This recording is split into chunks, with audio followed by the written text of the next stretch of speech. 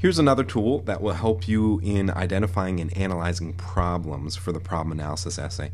And it starts with your definition of culture and a situation that you are currently dealing with. The end goal here is to have a problem that you are facing and eventually solving that problem.